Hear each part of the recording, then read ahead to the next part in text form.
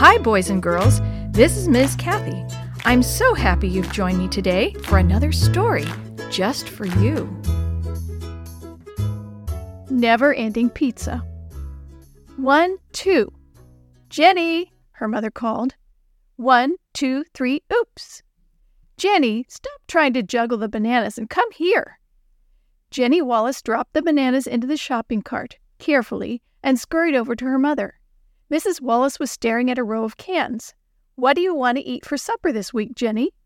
Jenny! Jenny was staring at a huge display of potato chips across the aisle. Can I have some potato chips, Mom? Mom shook her head. No, honey, they cost way too much and they're not nutritious. They won't help you grow or be healthy. I know, Mom. Jenny knew potato chips weren't really good for you and that they couldn't really afford them. But sometimes it would be nice to have something just because it tasted good, she thought. Did you hear what I asked you, Jenny? Remember, I have to work long hours this coming week, and Mrs. Carmichael will have to stay with you until late at night. I told her I would find something easy for supper. Does that mean I can pick anything I want? Jenny asked eagerly. Yes, Jenny, as long as it's good for you. So that leaves out potato chips. Jenny had to think. After all, she was talking about 5 nights of supper. Why not my most favorite food every night, she thought. Pizza. May I have the same thing every night of the week if I want, Jenny asked. Mom furrowed her eyebrows. Every night? Won't that get old, Jenny?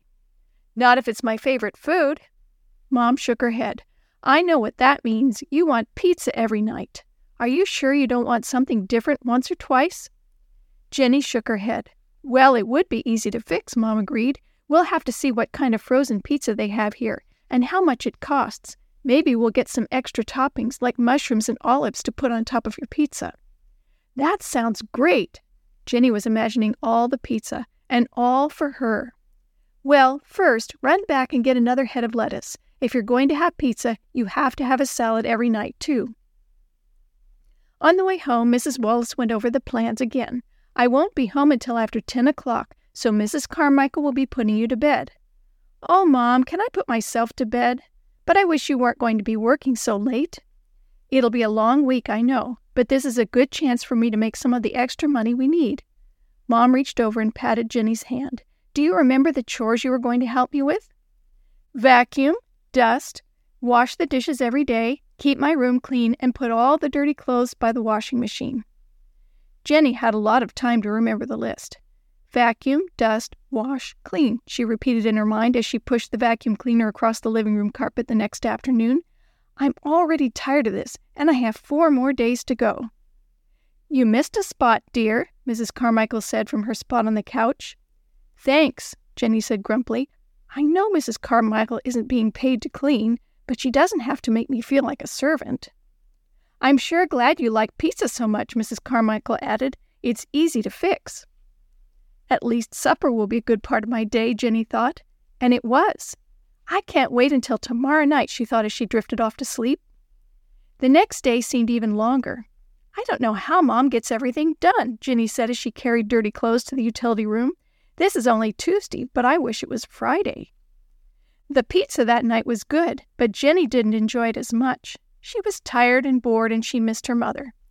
I'm really getting tired of pizza, she said to Mrs. Carmichael Wednesday night. It doesn't taste as good as it used to. Well, only 2 more pizza suppers to go, Mrs. Carmichael answered cheerily. The next morning, there was a load of fresh, clean clothes to fold and put away. It was like that all week. Jenny was either bored or busy working, or both. By Friday, she was grumpy. Thank goodness tomorrow is Sabbath, she said out loud in her room. I need the rest. Now I know why Mom looks forward to Sabbath so much. I'm sick of this pizza, Jenny said at supper that night. I don't think I could eat another bite. Now, Mrs. Carmichael said, let's not waste any food. Jenny made a face and swallowed.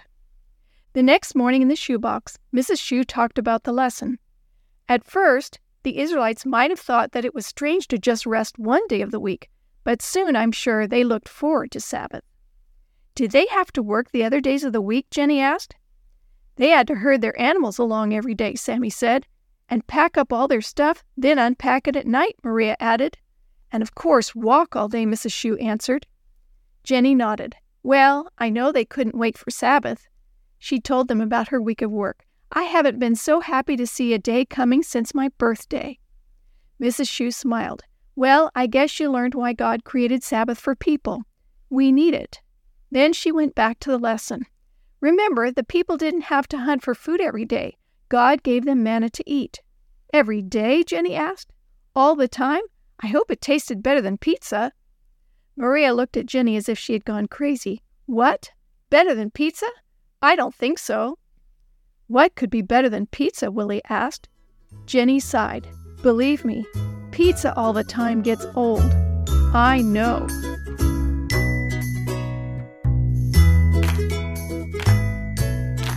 The story you have heard today is from the Shoebox Kids Bible Stories, written by Jerry D. Thomas and used with permission from the Pacific Press Publishing Association. If you're interested in any other books published by the Seventh-day Adventist Church, please visit AdventistBookCenter.com or call 1-800-765-6955. This podcast is a production of the Carolina Conference of the Seventh-day Adventist Church.